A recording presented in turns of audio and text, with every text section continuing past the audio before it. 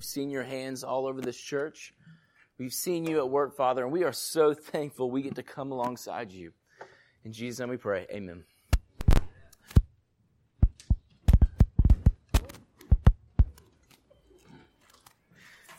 You know, that moment when you pick up the podium and you forget how heavy it is? It's like, I'm just going to one-arm this thing. I should have listened to you, Mark, earlier. I should have put it up there. Anyways, y'all, like, God is so good on so many different levels. Like, as we were just worshiping as a church, I was just reflecting on all the wins we've seen this year, whether it was with budget or seeing people come to know Christ and seeing growth and discipleship happen among the body. And it is truly a beautiful thing how God has worked in 2017. And I'm hopeful for what is going to happen in 2018. And by the way, this week, I don't know if any of y'all wrote the date yet. 2018 is way easier to write than 17. It just like flowed off the paper. Like, it was beautiful. Like, it got me so excited. My OCD self, like, writing 2018 was such a beautiful thing. And that was much more funny in my head than it was to y'all. Self-deprecating humor is the best kind of humor. But anyways, I got to ring in 2018 in a unique way. Mark alluded to this earlier, but the 1st through the 3rd, I was with a van load of college students, and we were at the Passion Conference, which is, James is still excited. And anyways, we got to ring in the new year with about 50,000 college students across 3 locations. And so there was about 30,000 in Phillips Arena there in Atlanta. There was about another 10 to 15 in Gwinnett, and then another 10 to 15 in DC. And it was a beautiful time together as students, and you know, as from seeing people from 18 to age 25 worship and be challenged by God's word, and not only be challenged by God's word, but respond in worship, respond in giving. We had the joy of seeing over 3,500 children living in poverty be released from poverty through child sponsorships in the name of Jesus Christ. There was over $300,000 given to refugees in Myanmar, which is a very tumultuous situation with an unreached people group in Myanmar being persecuted. And another $100,000 was given so that Bibles could be dropped into North Korea via balloons. Talk about crazy. Like, I want that job. These balloons that go filled with gospel tracts and with scripture in their heart language go up and they hit the atmosphere and they pop and they rain down God's word like on the people. Like, that's crazy right there. Like, God can do some incredible things. And so I was a part of these students giving sacrificially to the kingdom of God. You know, most college students don't have $40 in their checking account that isn't their parents. And it was cool to watch college students be challenged by God's word, and their response just wasn't in song. It was a response with open hands and open hearts. And that is one of the beautiful things that we've been able to see here at Mandarin in 2017, is this concept of open hands and open hearts for the glory of God. And as we went through Passion, I filled up multiple pages, just like any concert, or not any concert, any like conference you go to where you're challenged by God's word. Fill up notebooks. And over the past couple of days, I've been kind of debriefing. Lauren and I have just been talking about things that we're processing. Even last night, a couple of days afterwards, like, we're still processing what God is doing in our hearts. Is this better? Am I stepping on something? I know it's my mic. I just don't know what I'm doing. If I'm doing something, instructions would be good. Am I touching something? Awesome. Okay. We're going to try and make this happen. Awesome. Cool.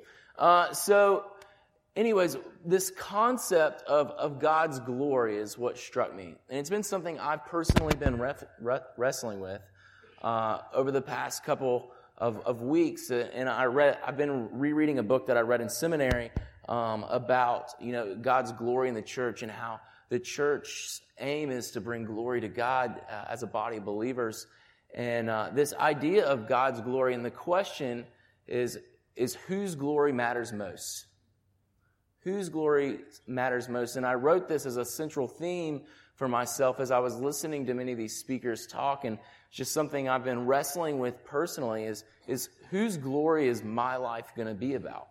And I think as we venture into 2018 as a church, as we've celebrated what God's done, and as we sing the song, Do It Again, as we sing of God's faithfulness, like, whose glory is 2018 going to be about? Is it going to be about mine, or is it going to be about King Jesus' glory? And so, if you have your Bible, open up to Matthew 5. And in Matthew 5, it's a common passage of Scripture that many of y'all have read before. We're going to focus on one verse in Matthew 5. And it's going to be verse 16. And the previous verses before this are talking about, how believers, the church, are to be salt and light in this world. We are to be salt and light, pointing to and for Jesus. And our works and our actions should be pointing to who Jesus is. And in verse 16, Jesus concludes this statement with this verse that has gripped my heart. It says, in the same way, let your light shine before others, so that you may see your good works, so that they may see your good works and give glory to your Father in heaven. What a completely countercultural and just logical statement that Jesus just made here, and that our works aren't supposed to make us look good. The things that we do aren't for us to be put on a pedestal, but our works, the things we do, the actions we take, are to give God the glory. So who gets the glory? God does. Our aim, our goal, our hope as believers in Jesus Christ is that God would gain all glory from every second I'm here on this earth. That's a really lofty thing to say out loud. It's a real lofty thing to even think about. That's what Jesus is saying here, that our chief aim as a believer in Jesus Christ is that God may get the glory at whatever may happen. And so for us today, I want to wrestle with this thought of the glory of God must be the defining theme of our life. And we get the joy. Y'all, we get to count it joy to make His glory known. We get the joy to make known who Jesus is and what He's done in our life. That's not a burden. That is something we should celebrate. We should proclaim because of what He's transformed and done in our life. And so I thought that as we began today, the word glory is one of those words that we kind of maybe say in church every now and then. I see what it is. This is in my pocket. I see. There we go. There we go. That should be a little better. We'll let it hang out and maybe not. This is what happens when you let the youth pastor preach. I mean, gosh. Can't do anything right. No, so glory. What is the word glory? We say words like glory, hallelujah, holiness. We say all these words, but sometimes it's good for us to stop and say, hold up, what does this word mean? Why is this word here? Well, the word glory has just kind of three kind of definitions that all kind of blend in together. A high renown or honor, magnificence or great beauty. And I love this. The verb of glory is to take great pride and pleasure in.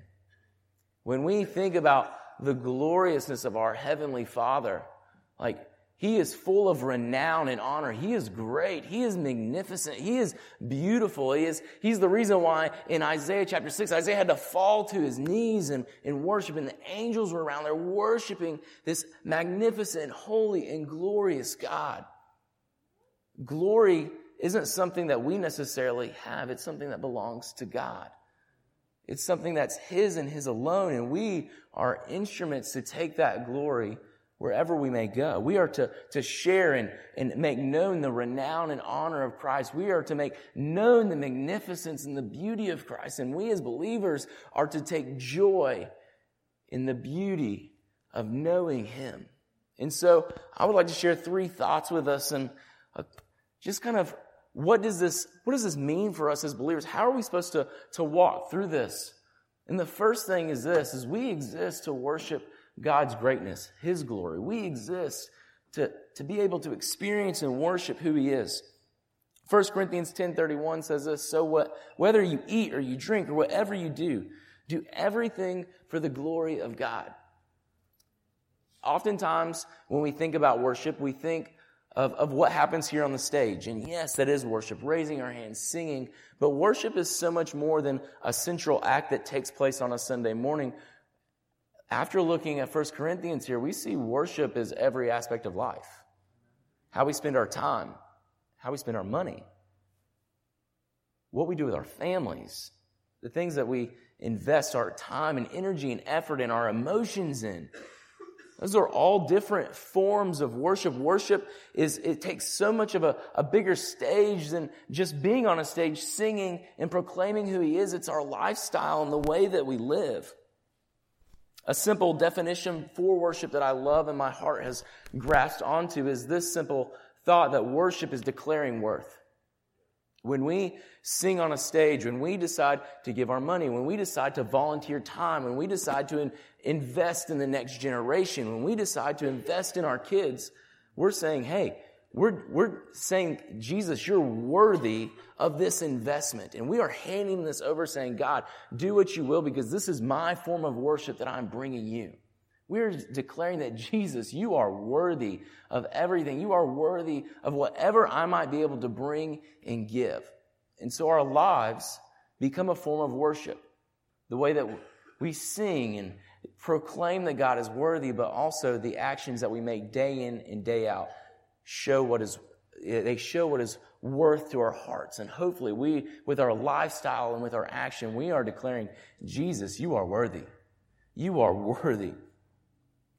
The second thing is we exist to take pride and pleasure in who Jesus is. This is something that, personally for me growing up in church, I struggled with.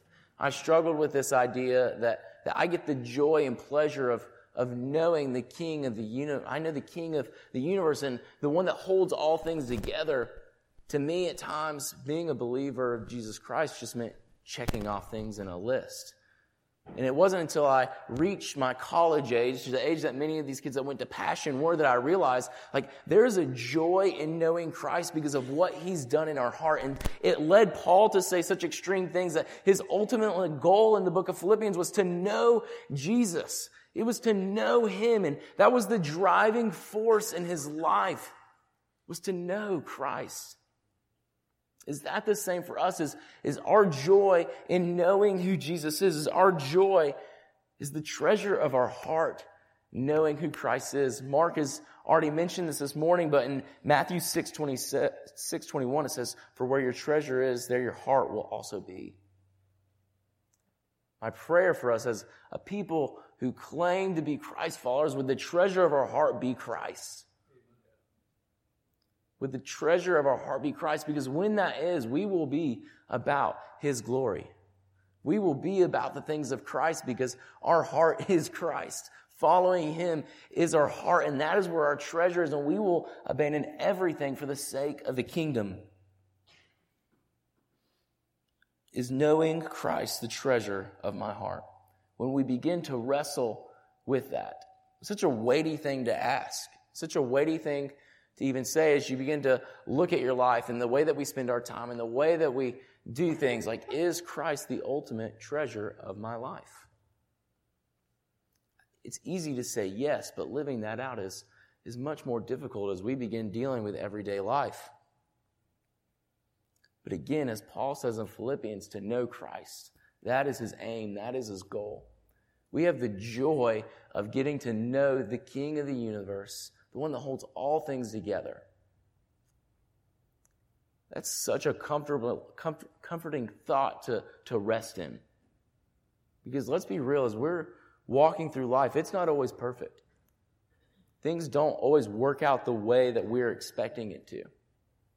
As we were singing the song, Do It Again, I can only imagine as the Israelites were walking around the walls of Jericho, expecting them to fall, what was going through their mind. And many of us have our own walls that we're walking around in our life, and we are just waiting for God to move in a powerful way. And the only thing we can do is sit in a moment and say, God, my greatest joy is knowing you, and I'm going to trust and wait for these walls to fall in my life.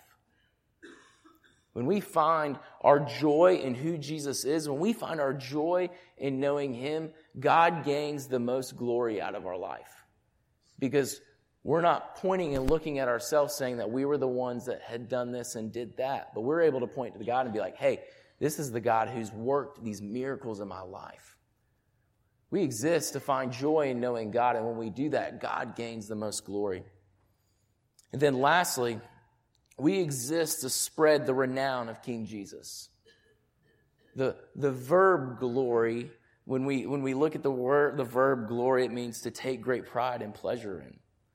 When we take great pride and pleasure in, we want to make known the glory of what Jesus has done in our own life.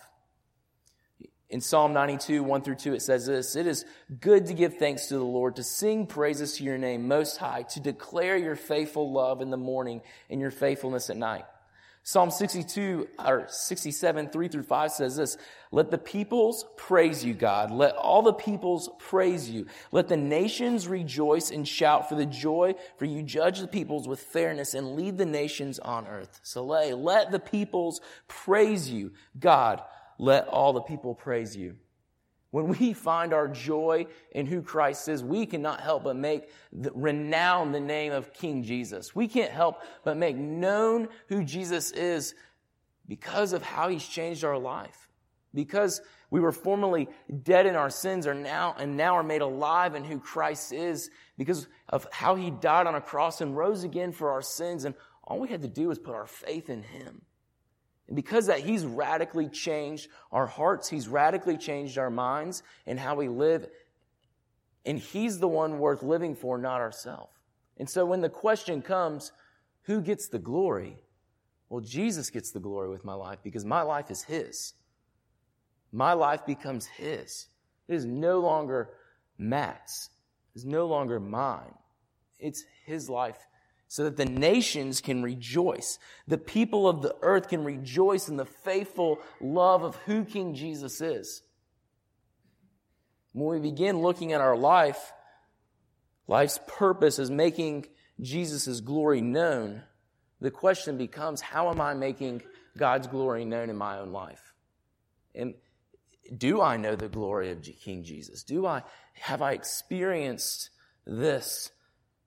Experiencing King Jesus' glory. This past week, our students were challenged with kind of this central theme of being arrows sent out for the sake of the kingdom. And as a college student, one of the biggest questions you'll face is, what am I going to do with my life?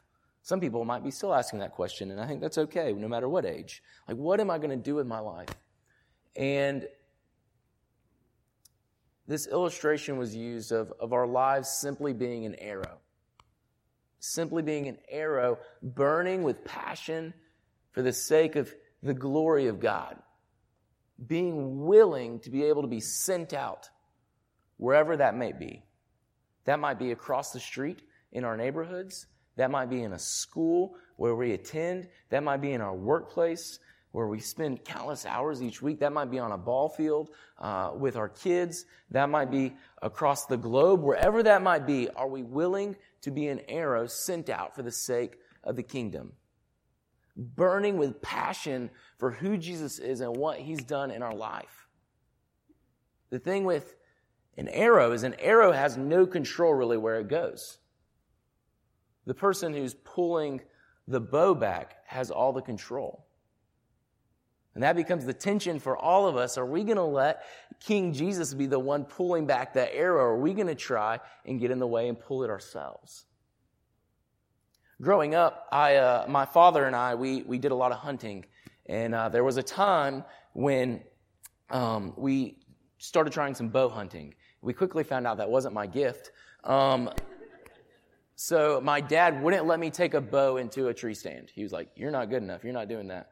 Wise decision. But the reason why I wasn't a good shot with a bow was because as you draw back on a bow, you kind of gotta pick your sight line and you gotta pick your sight fast, or else your arms will get tired.